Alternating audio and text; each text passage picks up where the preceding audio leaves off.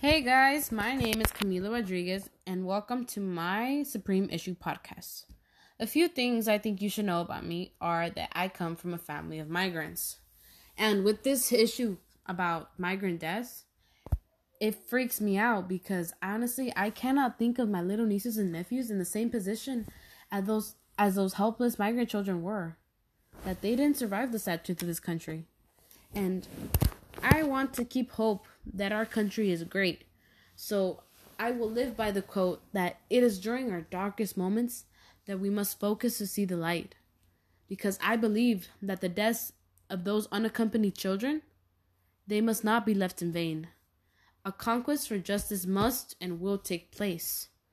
So today we will be discussing the issue of migrant deaths. This is an issue that has caused so much controversy, whether these deaths were intentional or unintentional. I feel that it's important to bring to the light because the policy choices being made here, they are inhumane. How, because of lack of resources, various migrant children have suffered the consequence of our country's incompetence. Just the other day, Homeland Security Secretary Kevin McLean described how Congress has not provided them with the proper resources needed. That if they had those resources, it could have prevented all these deaths from occurring. They're circling this whole thing back to the $1 billion wall, and how if they had that wall, none of this would have happened. Well, sorry to break it for you guys, but you cannot blame 6 deaths of children on a $1 billion wall. This is the fault of our country's incompetence when it comes to people that don't belong here, as they say. You see, as a person who has various migrant family members, I've gotten to the point where I not only worry about their safety, but I worry about their lives as well. Because right now, it looks like it's depending on a policy choice. So let's go ahead and listen to an excerpt from Diane Gallagher and Kate Sullivan. Carlos Gregorio Hernandez Vasquez was 16 years old, and he used to live in Guatemala. He was an unaccompanied migrant who died under U.S. government custody for unknown reasons. According to this excerpt, one day after being diagnosed with influenza A, he was placed right back into custody. I mean, what's going on here? What kind of system does one of the most prominent countries in the world have? We know better than to place an ill underage child back into custody just after he was diagnosed with what could turn into a deadly illness. I mean, Carlos, he remained in that facility within a week, even though our law requires unaccompanied minors to be transferred to the Department of Health and Human Services within 72 hours. Does that sound like a week? No, it's 72 hours. The people who are supposed to uphold and protect our lawful system are indeed the ones breaking it. Our system is flawed, and migrants are not the reason why. Many of these individuals who are working to rid the country of migrants have indisputably refused to see them as what they are, people. And these people deserve to stay with their families, despite the fact that they did try to come here illegally. Those 2,500 children deserved better than what this country decided to give them.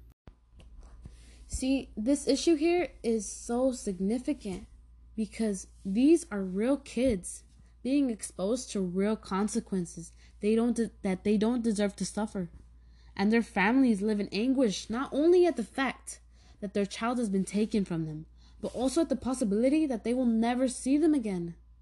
I mean, no child, no family should live in fear for their life or from being taken from a loved one when they were just looking for a better life to live. I mean, Carlos is the perfect example. He was a good kid who played sports and loved to play music. And the only reason he left to the U.S. was to help support his family and his brother that was in need. He did not deserve to die so abruptly. The excerpt above stated, 5 children have died as a result of a policy choice. This is important to note because most of these kids died because of a bad call. Because someone somewhere out there decided otherwise from a proper protocol. And as a result, there were helpless children taken from this world. As usual, the solution proposed by our Homeland Security and President was to yet again throw more money at the dilemma occurring. The real solution here, people, is to follow our law as stated accordingly.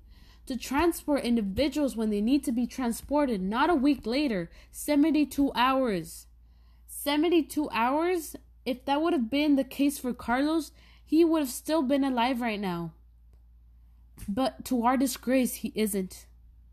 We need to attend to them when there are signs of illness, even the slightest, to remain on the safe side.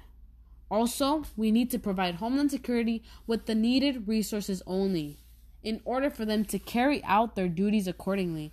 And trust me when I say that does not include the $1 billion wall that they want to include as a crucial resource in order to prevent similar situations from occurring in the future. In addition, the U.S. government should not be let off the hook. They should continue to face scrutiny over the children they apprehended at the border.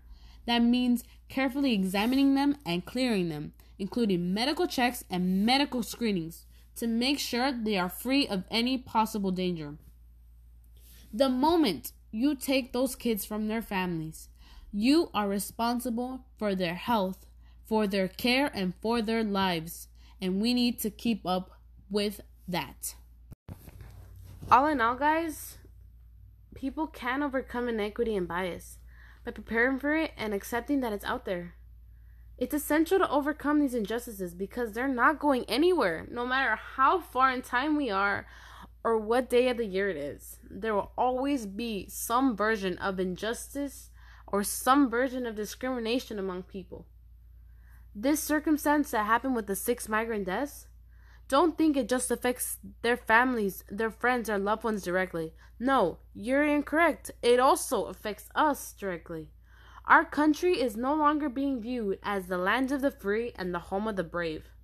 It is viewed as an inhuman place. We always argue so much about the welfare of our country, how we have to care for it and maintain it clean. Clean here, clean there. Well, guess what, guys?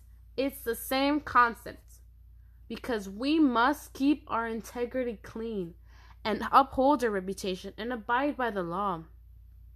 The migrant families affected, you know what? They will get their justice, because the circumstances that occurred, they are not only considered a travesty, but they are proof of our country's downfall.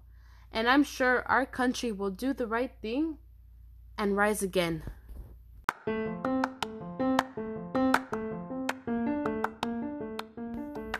So guys, thanks for listening today to Migrant Confliction Podcast. I am Camila Rodriguez. See you next time. Keep me posted with any questions, comments, or anything you may have. Thanks again for listening. Later.